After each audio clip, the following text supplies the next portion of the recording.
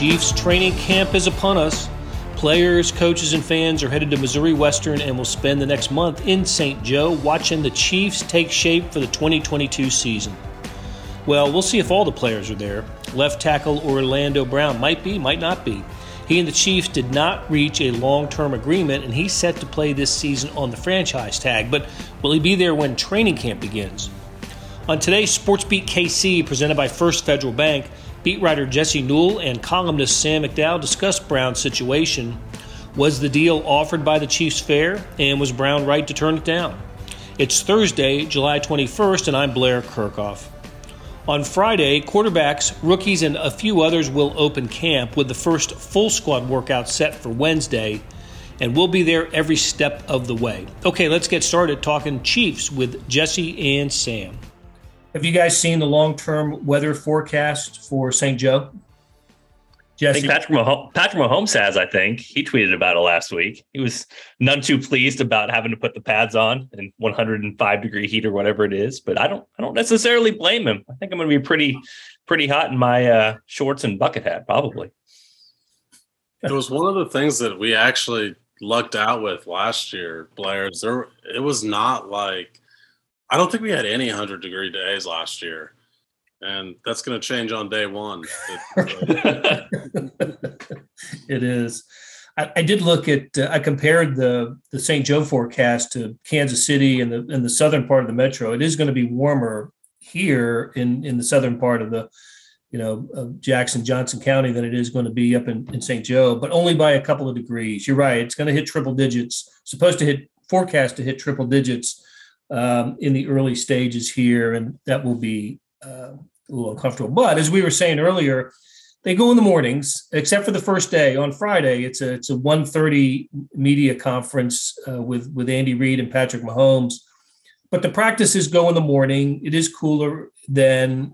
We'll all be under a tent while watching practice and then conducting interviews. But I know this is kind of new territory for Jesse, but Sam, I can think of players coming into the interview tent at 11:30 or so, just drenched, absolutely drenched, dripping. And the Chiefs make a lot of things comfortable for their players. That's not one of them. Yeah, I mean, you'd like the players to be in a mood that they're ready to chat with you, and I think they're ready to get the hell out of there after practice. That first question better come quickly. Yeah, exactly. And be short. Yeah, and be short. Right. All right. So we'll be there, and a lot of coaches and players for the Chiefs will be there. But I'm wondering if Orlando Brown Jr. is going to be there, and that's the question, the biggest Chiefs question heading into training camp. I know we're a little bit late talking about this. It happened, Jesse, was it last Friday was the deadline, right, for Orlando Brown to sign, and it did not happen.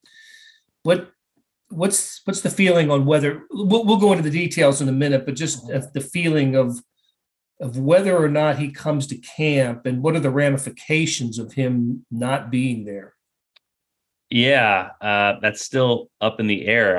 I would think, he did not sign his franchise tag tender, which means he's not subject to fine if he doesn't show up.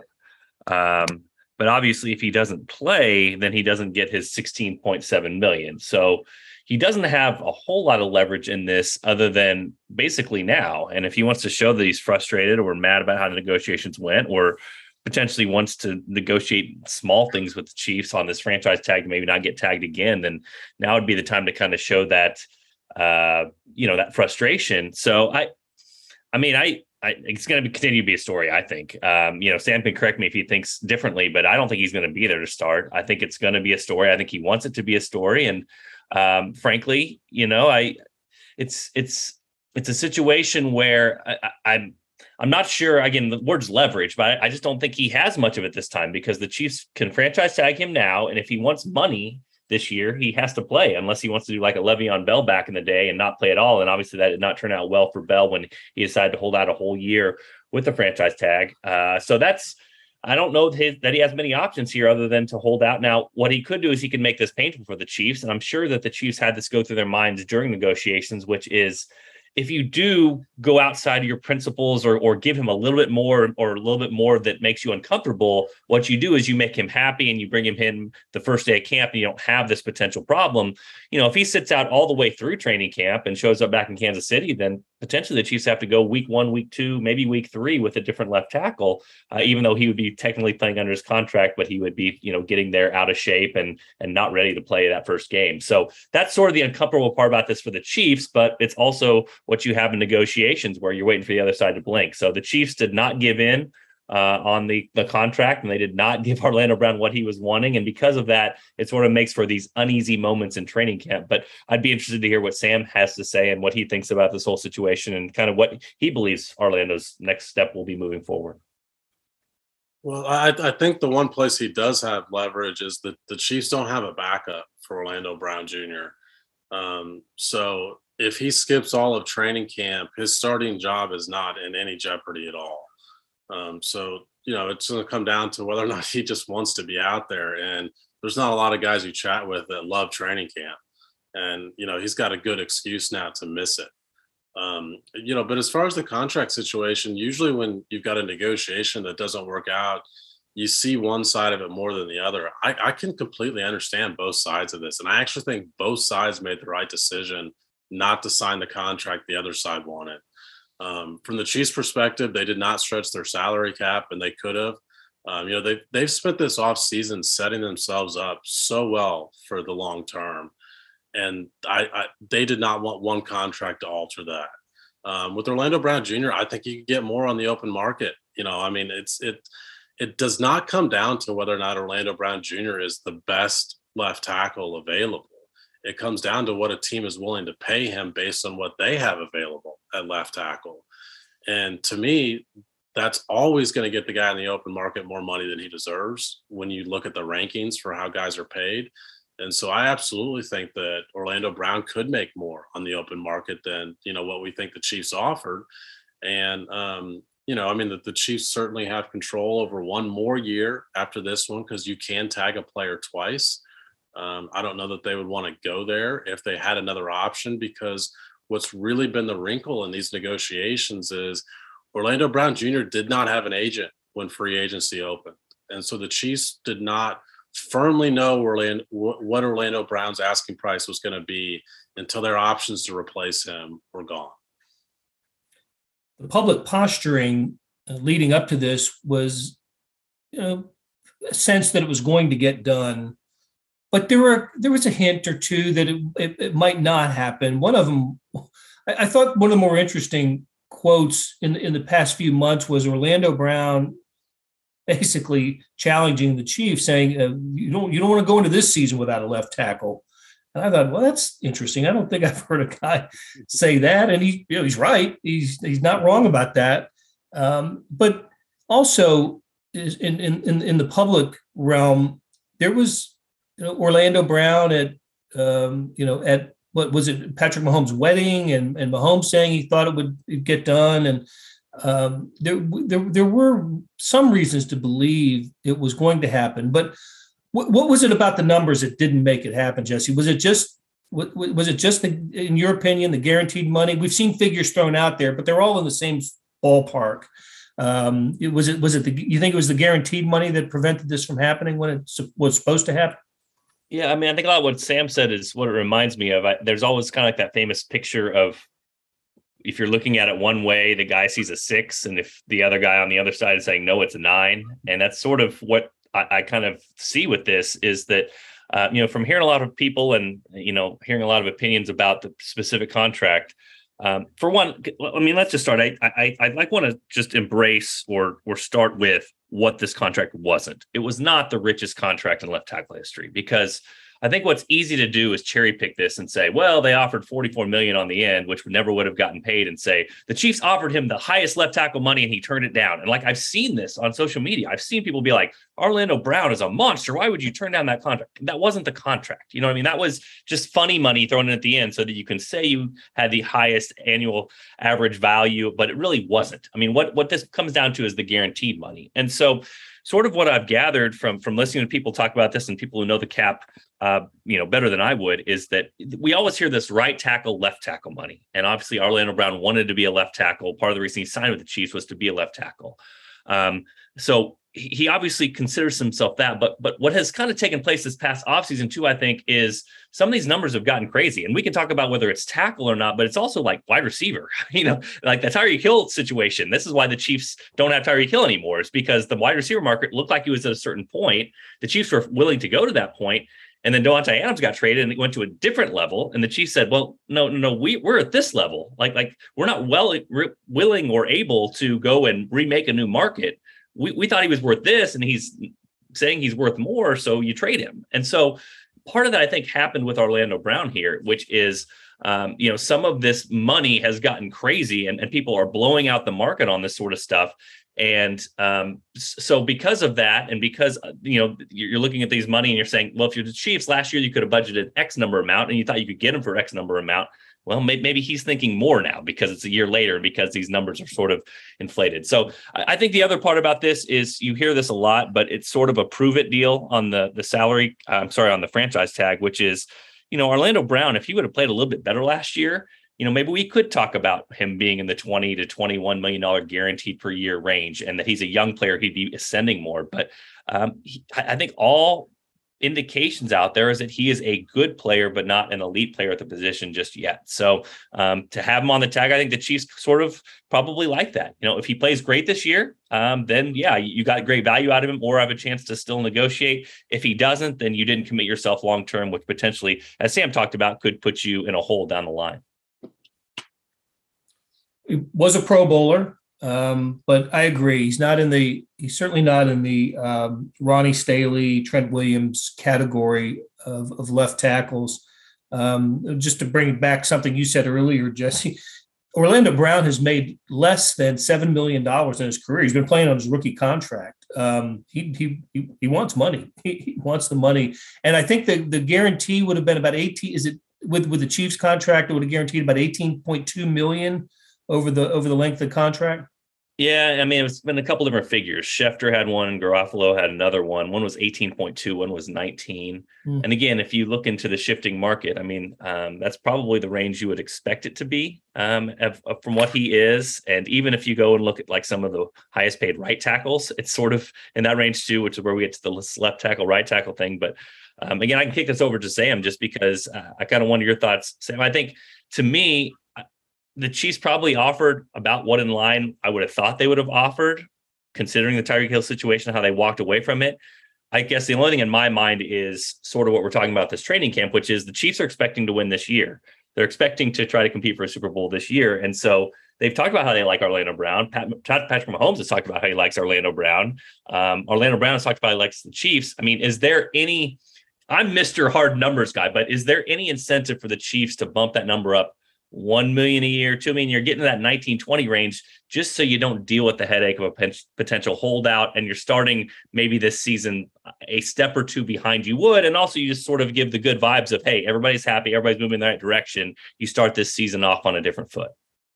Yeah, I mean, I kind of think the Chiefs did that a little bit. I mean, when you look at Orlando Brown's, a lot of his numbers, he rates somewhere in the middle of the pack. I mean, it's not even like the upper tier, let alone, one of the 5 best. I don't think he's one of the 10 best, to be frank. So they did with the guarantees. I mean, you look at some of the numbers reported on the total guarantees in the contract, they weren't that far off from some of the, top 4 or 5 left tackles in the game. I thought that the Chiefs would go up to 20 million, per year. And they settled just shy of that. And, I think Trent Williams is at 23, but I don't think anyone else has hit 20. So I thought that he was going to get under Trent Williams money, but I thought he'd reset the sort of best of the rest market. And it didn't seem like the Chiefs were even necessarily willing to go there. So I don't think that this is going to be, I think it's going to be something that we talk about. We should talk about often during training camp. I don't know how big of an effect it's going to have on the Chiefs season overall. It's not the worst thing in the world to have a guy playing on a contract that he literally is betting on himself.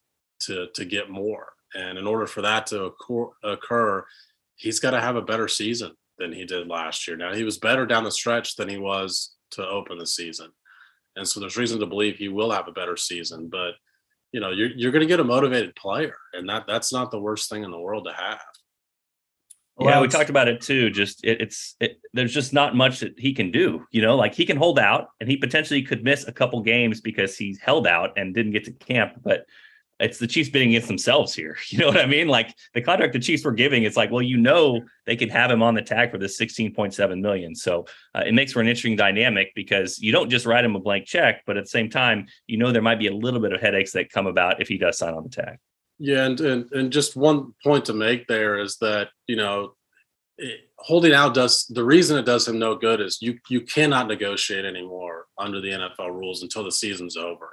So it's not like he can hold out. And I know you two know this, but to inform our listeners, it's not as though he can hold out for a couple of weeks and the Chiefs can reimburse him for it later and give him the contract he wants if he holds out. Like those days are over. They cannot negotiate this contract until the season ends. So that's why we say his leverage here is gone. The only leverage he has is just to skip training camp out of his own volition. Allowed 6 sacks last year. Do we know what was his Pro Football Focus number? He was like right around like the 15 to 20 range, I believe. Okay. Well, somebody look that up, and we're going to take a break. And when we come back, we'll pick up the conversation on SportsBeat KC.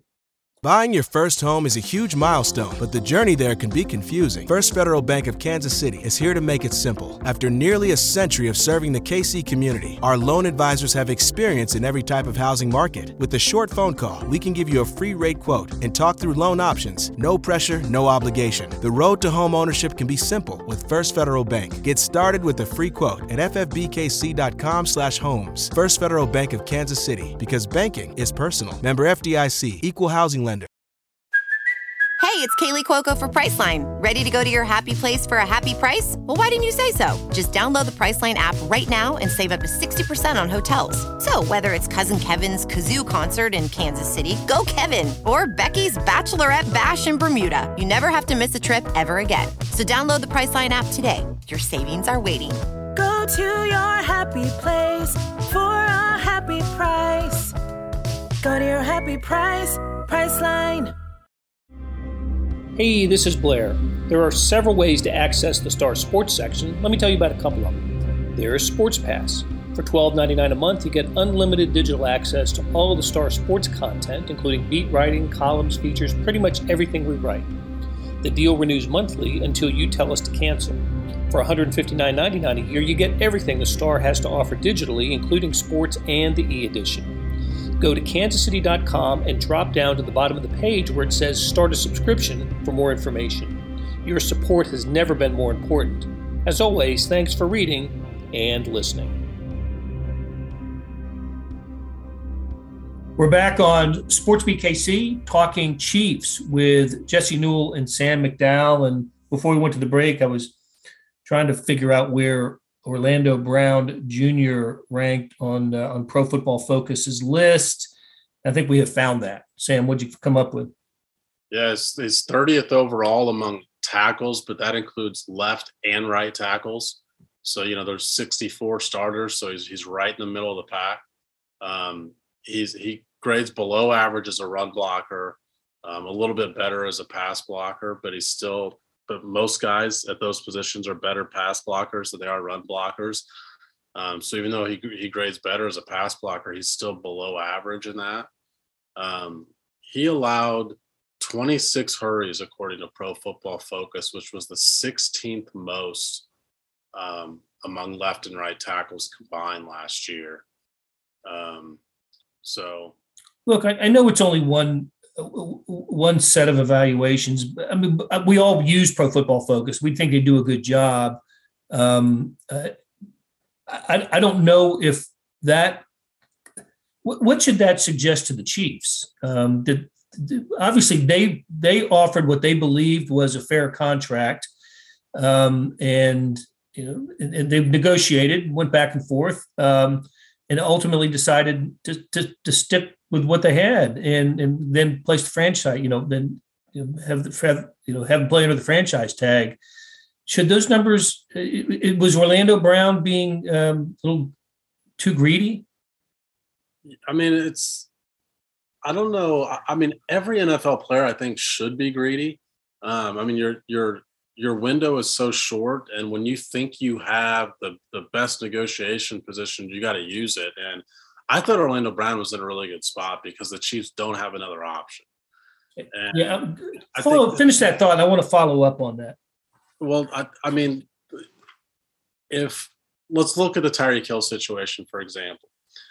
That happened before the offseason began, before free agency began, so the Chiefs could backfill what they lost with Tyreek Hill in the draft with Sky Moore and free agency with Juju Smith-Schuster and Marquez Valdez-Scantling.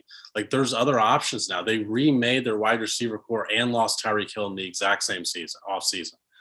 With Orlando Brown, because he didn't have an agent until the summer, and now is when we know that Orlando Brown's not going to get the long-term extension, he's their option at left tackle. Like, they don't have another option to go get a left tackle. I mean, other teams have their rosters in place. They're not exactly looking to get rid of guys in their roster.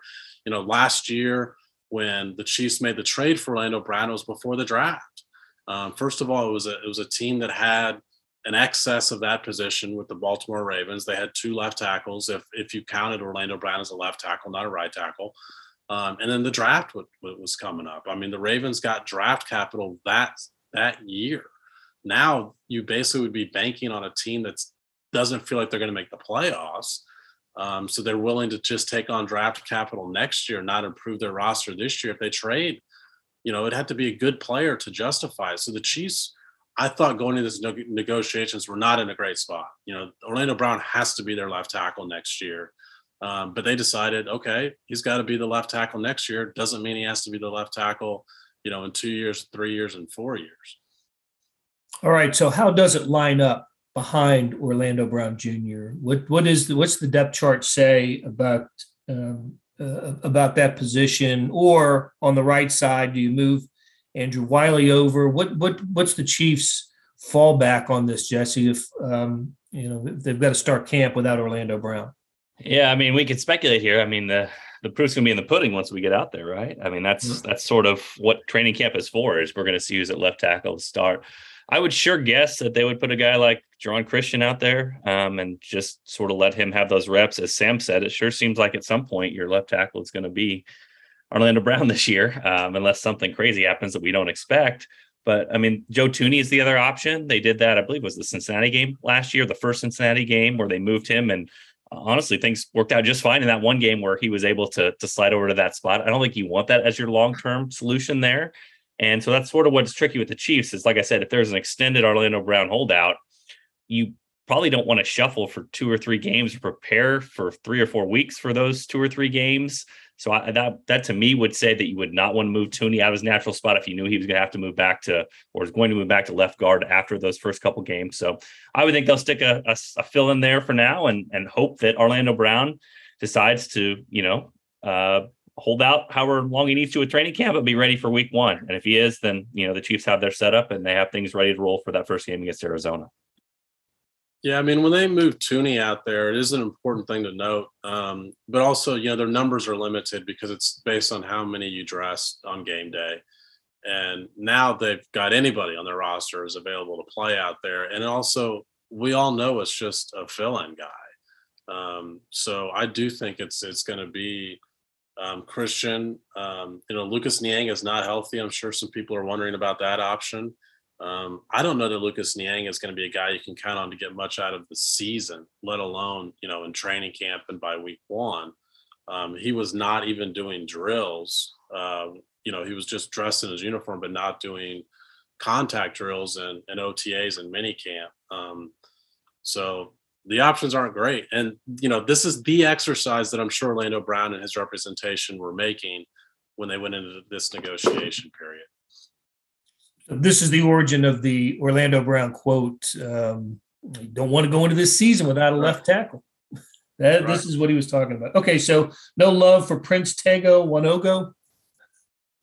He was an interesting option last year around this time at training camp, because I don't think he was on any of our radar, and all of a sudden he was getting a lot of reps with the twos, and we all thought, all right, well, it looks like they think more of this guy than they did the first week of training camp. So he did something to impress Andy Heck last year.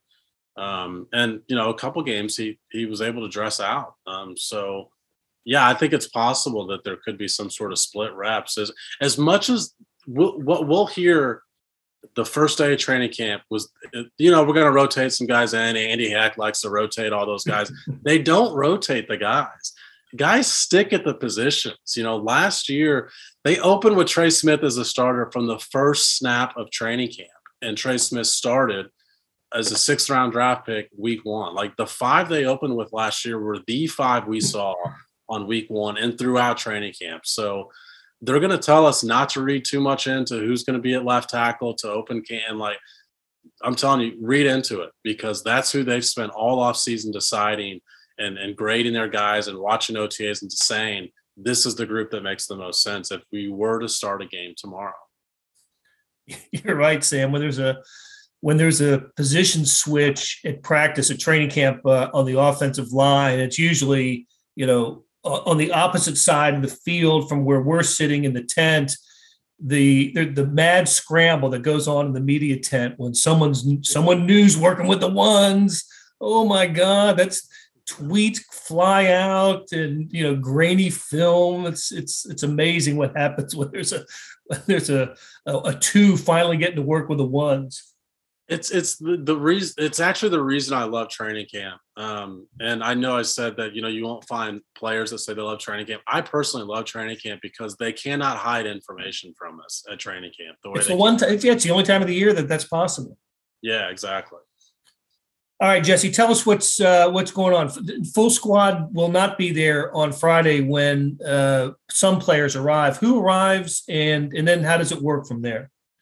Yeah, you probably should be asking Sam, because he's the one that's been through this whole thing. But no, it's the rookies to start. But like Sam said, I think it's Mahomes and Reed to talk that first day. And then from there, yeah, I'm going to be learning along with the rest of you guys. The next week is, I believe it's the 20. Let's see, 20. I want to say Wednesday's the 5th. first day. There's Monday 25th is the report day. So I think Wednesday is the first day that they're there. But ready to get going. This is going to be fun. And I don't know if it seemed like this to you guys, but I saw a comment out there said longest NFL offseason ever. And it's my first year on the beat, but I feel like it's the longest NFL offseason ever. I feel like things have kind of dragged here in the last few weeks. So ready to get out there, ready to write some stories. And obviously there's going to be lots of fans there coming too, starting that last week of July. That'll be interested to see what the 2022 Chiefs are going to look like. All right. And before we wrap it up, just a quick thought from each of you guys on, is there a position group that will command more of your attention than others? I'm not, and I'm not talking about, who the 4th tight end might be, although that's with the Chiefs, that's always an interesting, question. But how about a position group as a whole? And we'll get out on that. And of course, this is a topic we'll explore in a bigger way as we continue these chats. But Jesse, what do you think? Is there any, what side of the ball and what group? Yeah, I'm going to lean offense, and I'll probably steal Sam's thunder maybe a little bit, but it seems to me like receivers and running backs are we don't know who's going to make the back end of the roster on those specific positions. So there seems to be a lot of interest, especially at wide receiver. We kind of know the top 4 that are locked in, but the 2 beyond that, how much will they be needed for special teams? Can Josh Gordon solidify a spot?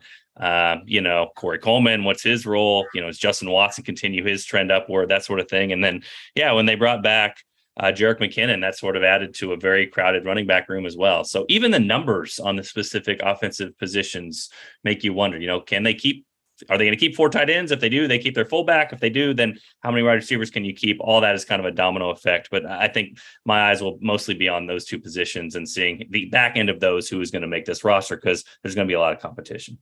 What do you think, Sam?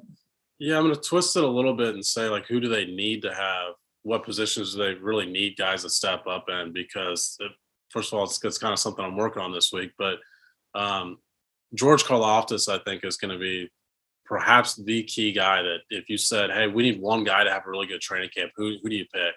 I think it would be George Karlaftis, because the position group of defensive end and really the whole defensive line, I think, is should be the Chiefs' biggest worry going into the season. We heard all off season that they were going to remodel their defensive line. And since 1 year earlier, we'd heard the same about offensive line and saw them open with 5 new starters. I think we thought there was going to be a bigger makeover than what there was. And right now it looks like remodeling their defensive line was just drafting one with their second first-round pick. Right. And I don't think that's going to be enough compared to how bad their pass rush was by the end of the season last year. I think it's the reason they lost the Bengals game that nobody talks about, because of everything else that went wrong in the Bengals game. So I think that's the position group that the Chiefs are going to need some guys that step, whether it's Colin Saunders finally making his step forward. I think we all thought as a rookie, Colin Saunders is going to be a pretty good player. Certainly a great athlete. Yeah. I mean, he's good enough to be a bigger contributor than what we've seen. And injuries have played a role in that over the past couple seasons, but he's got to have a big year. So I just think they're in a spot where they're going to have some guys step up at defensive line, and that's a really interesting spot this year. Yeah, I would agree with both of you. I'd have gone running back on offense and defensive end on the other side of the ball. Okay, listen, always great chatting with you guys. And just a note to our listeners that we're going to be doing something like this almost every day from training camp. We'll have a daily conversation with beat writers, with columnists. We're still sorting out the details, but look forward to that as we bring you the complete coverage from St. Joe Mo starting on Friday. All right, guys, thanks a lot. Thanks, Blair. That'll do it for today. Thanks to our SportsBeat KC staff of Randy Mason, Monty Davis, Jeff Rosen, and Chris Fickett. A salute to our sponsor, First Federal Bank. Their website is ffbkc.com. And a tip of the cap to Jesse Newell and Sam McDowell for sharing their insights. Morning Sports Edition, I love it. You will too. I'm going to go ahead and call it. It is the best sports section in the country. See what I mean at liveedition.kansascity.com. Okay, thanks for listening, and we'll be back soon with another SportsBeat KC.